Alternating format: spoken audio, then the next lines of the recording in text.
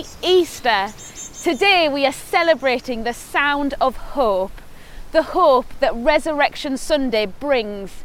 Real hope, it's free and it's here. In the sound of hope we find God. He is risen. Remembering the journey makes the celebration even greater. Over the past few days we have remembered what God did for us, the sacrifice that it costs. On Good Friday we remembered the pain, the trauma, the isolation of the cross. God himself chose to endure that torture because it would lead us to today. Then there was the silence of his friends and his followers, and they endured it the following days. The silence that filled with their grief and loss, confusion and disappointment. Their misunderstanding that maybe Jesus wasn't who they thought he was. But today, on Resurrection Sunday, is a day to truly celebrate, because today all their expectations were blown out the water. The disciples were completely blindsided. No one had expected this, expected Jesus to rise from the dead. No one had understood the plan and the implications that it has had throughout all of history and into eternity. So Jesus rose from the dead, meaning he defeated it. He is bigger, he is stronger, he is more powerful than even what we see as finite, death. This morning we have sung the words, the power of hell forever defeated. Now it is well, I'm walking in freedom. In our lives right now, we may have pain and hurt and rubbish, but we can live in the present knowing that this bad stuff will not have the last word. We can look to the cross and be reminded that the cross has the final word. The sound of hope ultimately means that one day there will be no more suffering, there will be no more pain, and this is a free gift to us. We just need to accept it. I don't know about you, but sometimes I find it really hard to accept a gift. But the Bible tells us who the Son sets free is free indeed. So we can live in that freedom right now. So what do you need freedom from? Freedom from pain, from disappointment, from fear, maybe from addictions or anger, freedom from lies or thoughts. Whatever is binding you, limiting you, holding you back or pushing you down, you are free. The gift has been given, it's here. We just need to accept it. The Bible says all authority in heaven and earth has been given to you. That authority that defeated death is in you. So often in my life, I'm the one that limits God by my expectations. I pray for this situation to be done in this time using this solution. I set the parameters and say to God to move, but not beyond my focused little square. A few years ago now, we went on holiday with a few of our friends.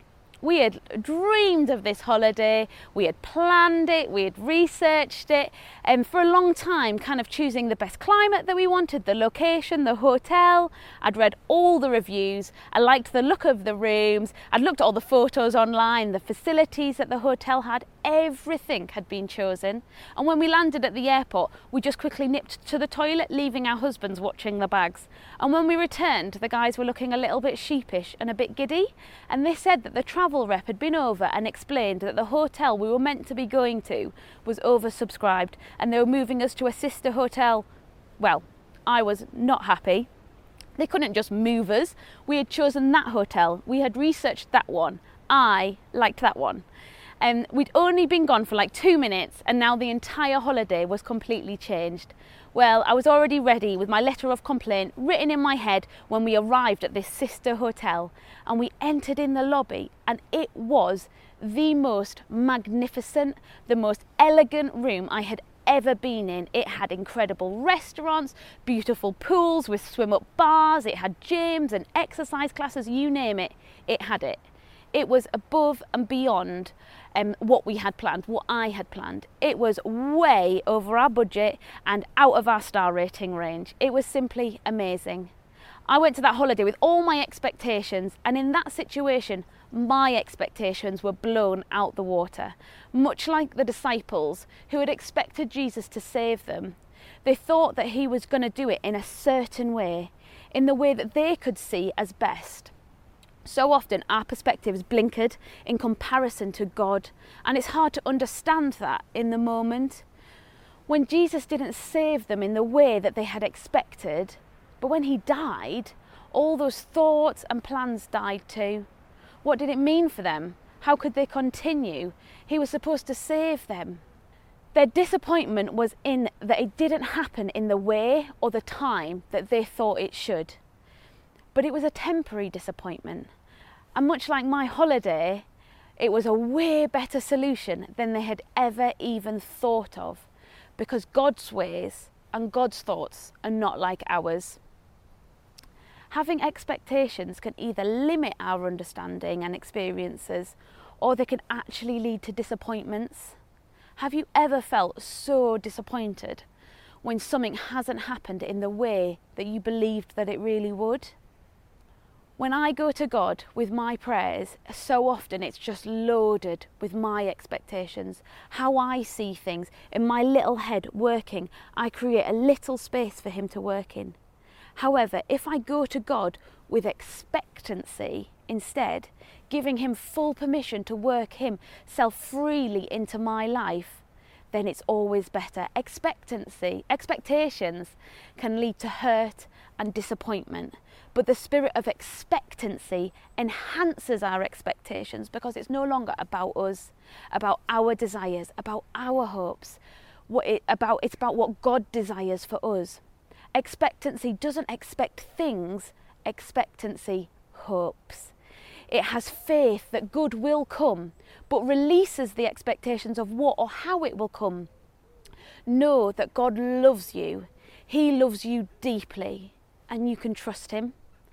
Living with the sound of hope means that you are free to live, to trust, to plant, and to watch it all grow, safe in the knowledge that God is in charge. The sound of hope is an almighty God humbling himself, facing the greatest sacrifice, and so that you are free.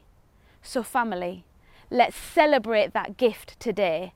I want to encourage you right now to just change your posture.